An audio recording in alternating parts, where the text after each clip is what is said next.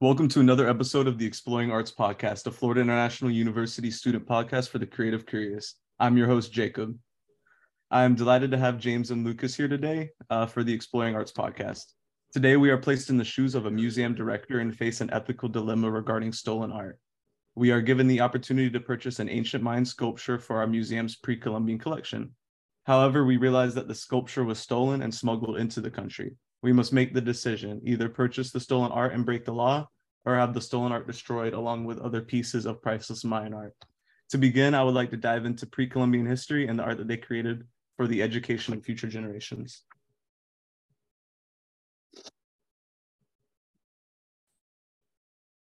Pre-Columbian history refers to the people who lived south of the United States border before Christopher Columbus arrived in 1492. Some well-known pre-Columbian civilizations are the Aztecs, the Inca, and the Mayans.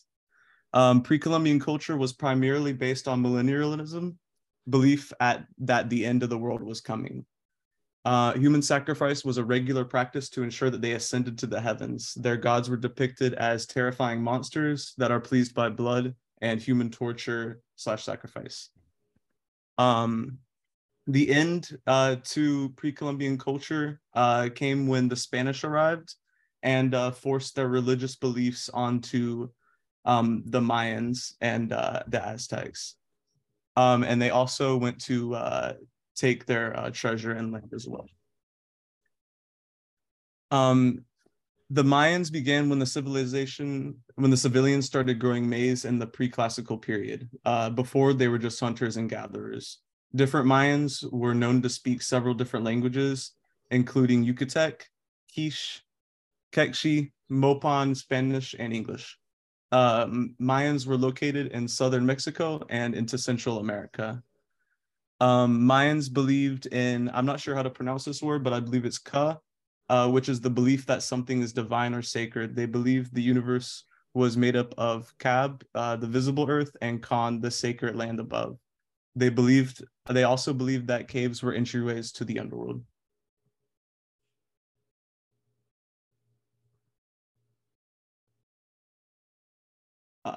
One material that was used often was gold. It was used to make pendants and crowns that was worn by royalty. Their important leaders were also buried with their precious belongings. Amethysts and emeralds were also used to decorate the art, and feathers were used to show royalty and importance to the one wearing it and also connect them closer to their god. Terracotta was used to create ceramics.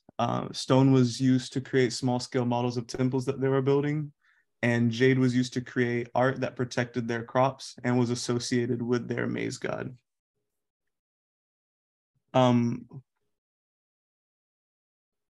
Here is a feather mask that was used. It was likely worn by a leader, and those feathers, like previously stated, connect them closer to God. Mayan deities. The Mayan worship different gods and goddesses, with these gods playing an important role in all aspects of life. There were 8 main Mayan gods and goddesses. Please excuse me if I butcher their names. Izama, he was the creator god. Yak, the rain god. Yum Kayaks, the nature god. Hanabku, the one god. Inks Chill, the goddess of medicine and childbirth. Kinik Ahua, the sun god. Ek Kajan, merchant, divinity, and god of cocoa.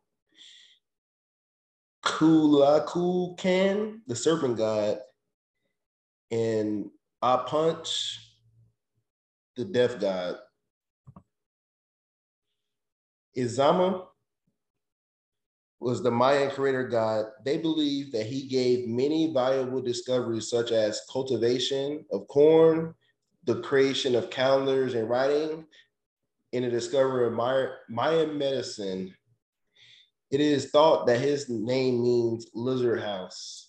More generally, Izama was worshipped as the god of wisdom and teaching. Kayak was the Mayan god of rain. lightning, and storms. He often represented holding jade axes and snakes that he uses to throw at clouds and produce rain. His actions assured the growth of mayas and other crops in general, as well as maintaining the natural cycles of life. Kumkat was a god of wild plants and animals that were important to hunters.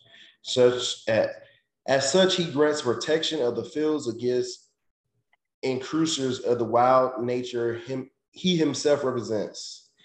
This type of deity is also found among indigenous peoples of North America.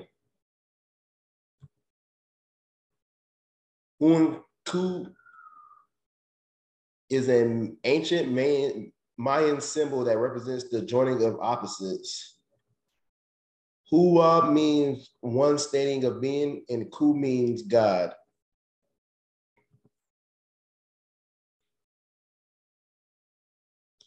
Ixchil is the sun god of Maya culture. He was often represented by a jaguar, eagle, or deer animals that dictated power.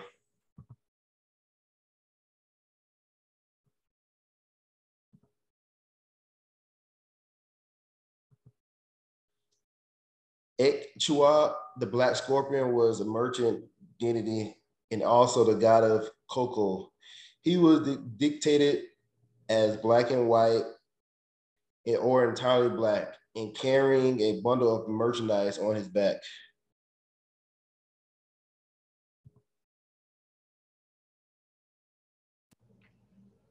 Smuggled art. A museum in Boston purchased 138 pieces of ancient Mayan. It was discovered that this art was stolen and smuggled into America from Guatemala. Guatemala insisted that the artwork be returned because there was no permit, but the museum refused due to American laws allowing them to keep it. Guatemala insisted that the art be returned because of its religious and historical value.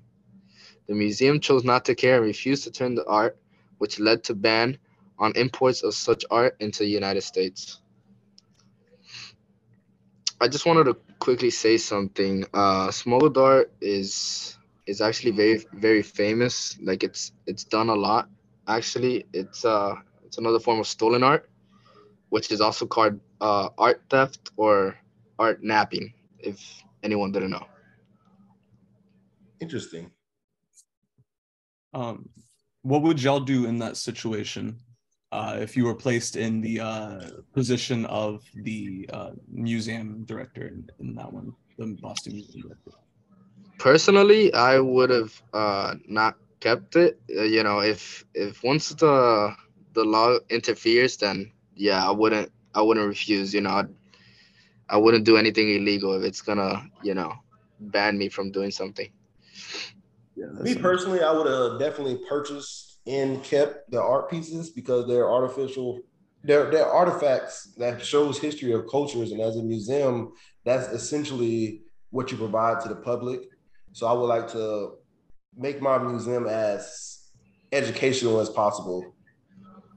That is true. Yeah, I do agree with that too. There's always that side of the argument, but it really just depends on what an individual will do because once like I said, the law interferes, it can even shut down the whole museum, so it's either 50-50 chance, really. Yeah, and Real also, quick to explain this. Oh, I'm sorry, Jacob. Just to no, explain you're this. good. You can go. This is just an example of a very famous Mayan stolen art. You can proceed now. What would you do, Jacob?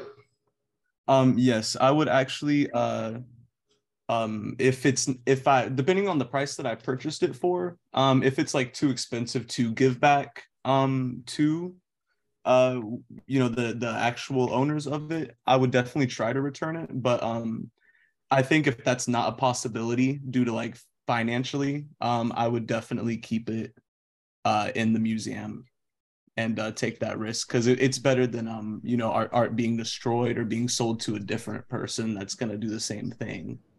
Yeah, well, that is true. I mean, stolen art is worth a lot. I don't know if you guys knew this, but I do know that the Mona Lisa was stolen, and it was like I think it was recovered around 1913 around there. Um, but this artwork was worth around $700 million. You know, these pieces of stolen art are worth a lot. Another example that I can give you would probably be the I don't know if you guys have ever seen it, but the Scream, which is she has like the open mouth. I don't know if you guys seen it, but the Scream was also stolen. It was stolen twice, I think. I think it was around 1994. I think, yeah, 1994. It was stolen and returned, but then it got stolen again in if I'm not incorrect, when I was born in 2004, and it was recovered in 2006. But like I said, at the time, that piece of artwork was worth around 110 million, and so Mhm. these pieces are worth a lot. And this is which is one of the main reasons why stolen art is, like I said in the beginning, famous, and it happens a lot without people noticing. It's like it gives it So, more value, like because there's a story behind it and it was That stolen. that is true, right? It, so, Yeah. like makes it more important because a lot of people thought it was lost. So I feel like it makes it even more in demand. so just to comment off of what you said, Jacob, you said you return the art to the person that was stolen from, but how can you verify that it was the art that they stole from them? That's That's the very true.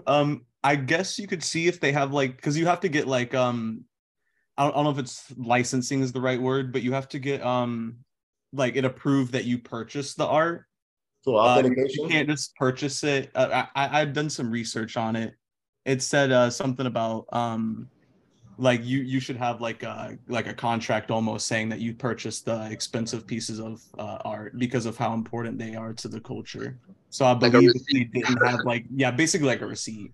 Do you go to Um, auctions for this? Like, is this like a black market kind of I have purchase? no idea. I I'm not doubt even it. sure. I don't think so. I mean, there probably is some artwork, where you can do that, but pieces like, the Mona Lisa and the Scream, I don't think so. Yeah. Those pieces are very valuable, but besides that, those are pieces that I don't even think they're sold. At least I wouldn't sell them. If I had them in my museum, I would not sell it.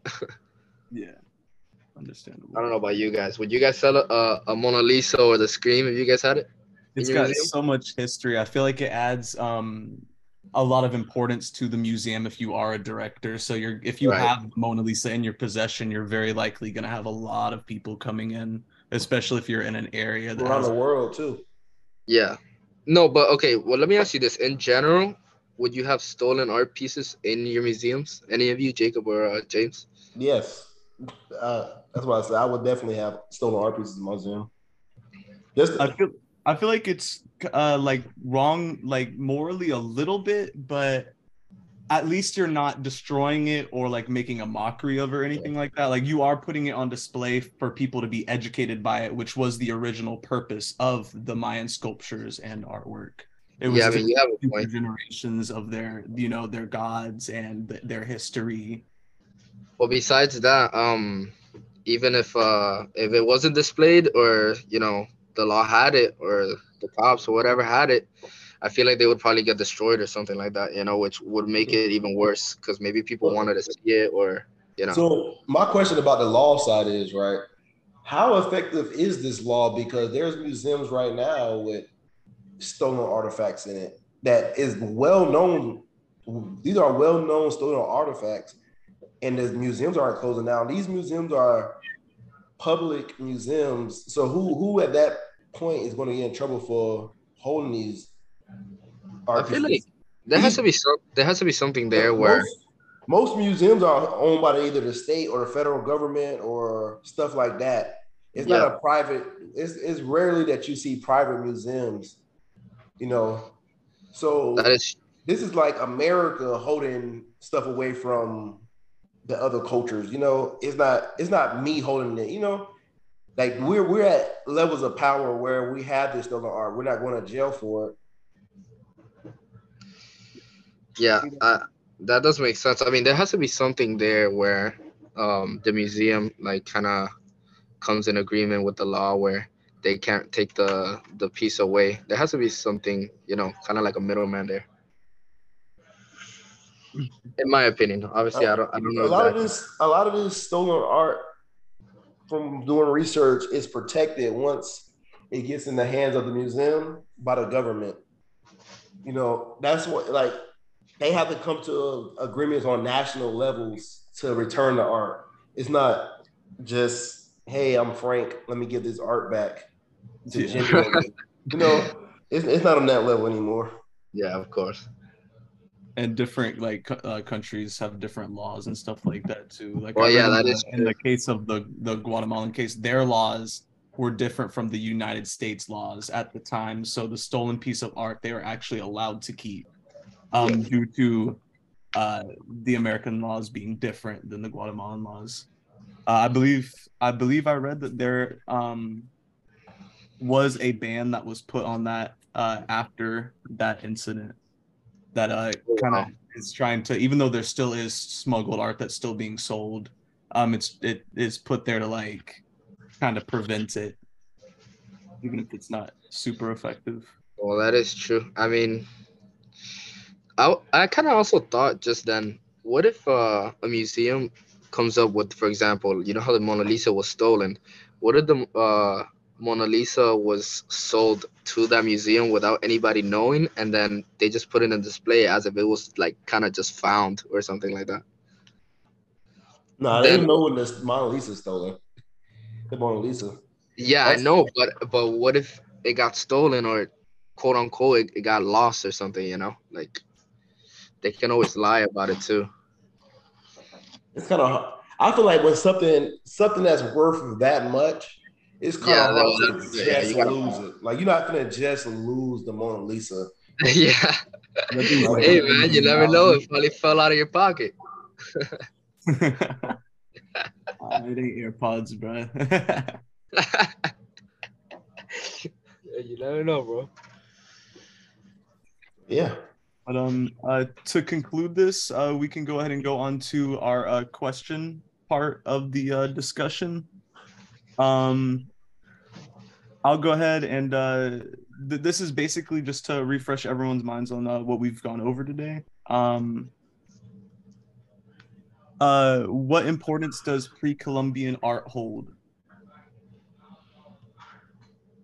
If either of y'all want to answer that, if not, I can. I mean, yeah, you can answer it. Yeah, I'll go and answer that one. What importance does pre-Columbian art hold? So, a lot of their art, as we stated before, is based off of what they believe in religiously. There's a lot of sculptures that we showed in the slideshow that depict their gods. They also hold a lot of historical value. It was known that a lot of pre Mayan art specifically was made to teach future generations about them. Along with this, the Mayans also invented the calendar, um, which was actually it was used all the way up until 2012, even though it was created thousands of years ago. So a Yeah, question. I know. I'm sorry, James. Just real quick. I know in the Mayans. I don't know if you had mentioned it, but I kind of just wanted to briefly mention it in this podcast real quick. If you guys didn't know, Mayans made temples together, and in those temples, they were held like ceremonies and sacrifices that took place in them. Mainly for like religious reasons. I don't know if you guys knew that, but So example of those temples are back here. In case who is ever watching this wants to see one, as an example. right, like in there you would have like sacrifices, uh, with their ceremonial costumes, which like included feather work, with feather mask, and so they kind of were big on religion. Yeah, and their leaders were also, I believe I stated this earlier, were buried with their wealthy belongings like gold and jewelry and treasure and stuff like that inside of those temples. Right, right. So a question I came up with was, what type of materials was used to make Mayan art? Well, I mean, kind of like what Jacob said, feathers was one of the main ones. Uh, I'm not sure if you guys included this one, but I know that they used to do like metalworking. They used to do weaving as well. Mainly ceremonial costumes were the main base on their art. So a few things they used was gold, emeralds, feathers, like you mentioned, terracotta, stone, jade. Honestly, this was a creative group of people who really used the environment to create art and their resources around them. They wasn't really limited to what they would use. They would use anything seen fit to express their culture or express knowledge in their beliefs. They would also, in some of their artworks, would put in hieroglyphs, and this was used to like communicate. Uh, the Mayans in particular were actually the first pre-Columbian civilization to actually develop a full language to be able to communicate with each other. Right, they used to have their own writing as well. That's why they were so good at working together and building things together because they kind of had their own like language and writing. Um, Along with like the artwork that they made on their deities, there's also several animals that are used to depict certain different things. Snakes were actually believed to have the ability to travel between our realm and the underworld. And they're seen on many pieces of Mayan art. They also made artwork on the jaguar, which represented strength and bravery, the eagle, which was divine and was believed to be able to travel to the heavens. The common form of Mayan art was referred to as zoomorphs, and they would shape sandstone into the shape of different animals. One in particular that's a unique sculpture to pre-Columbian culture is Kalima dogs. Kalima dogs were like a little sculpture. The fatter ones were used to kind of like bring upon the hope of a more food source, and sometimes would even feature a piece of corn in the dog's mouth because they were known for growing maize. And the regular ones were used as a guardian of death, a healer, and a watchdog.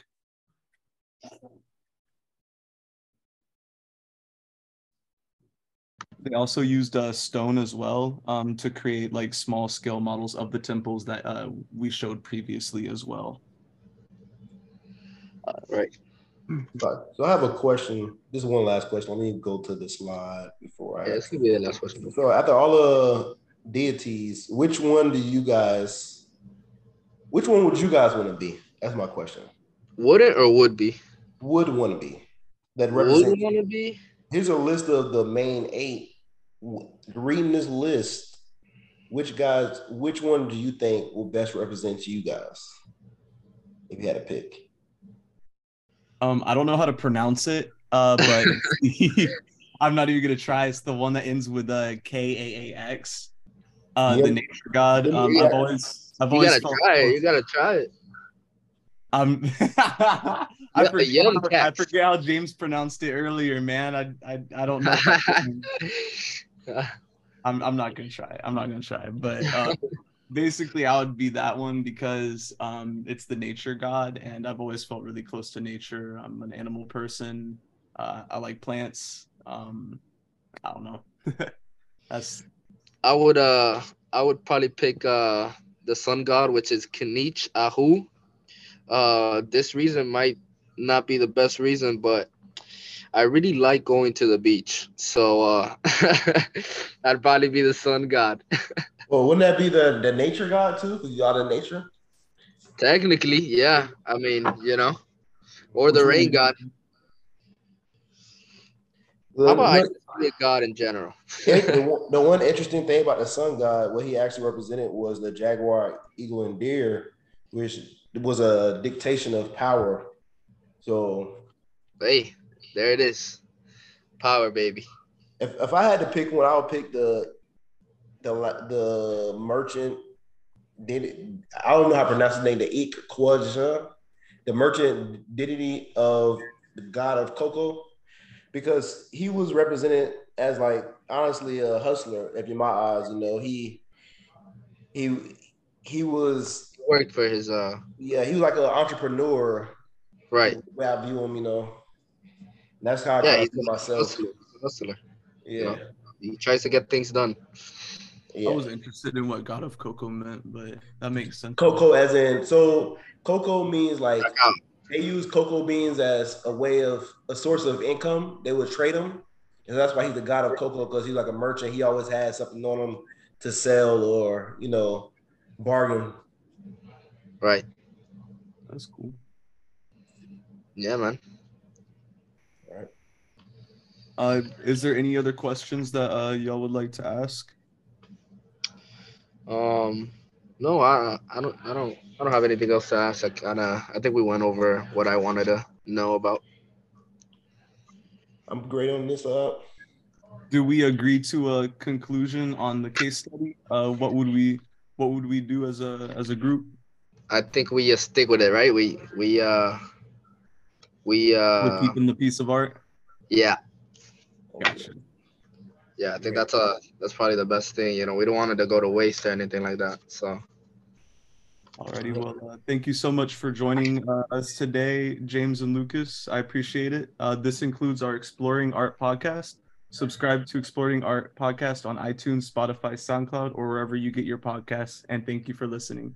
Please join us soon and remember to stay curious.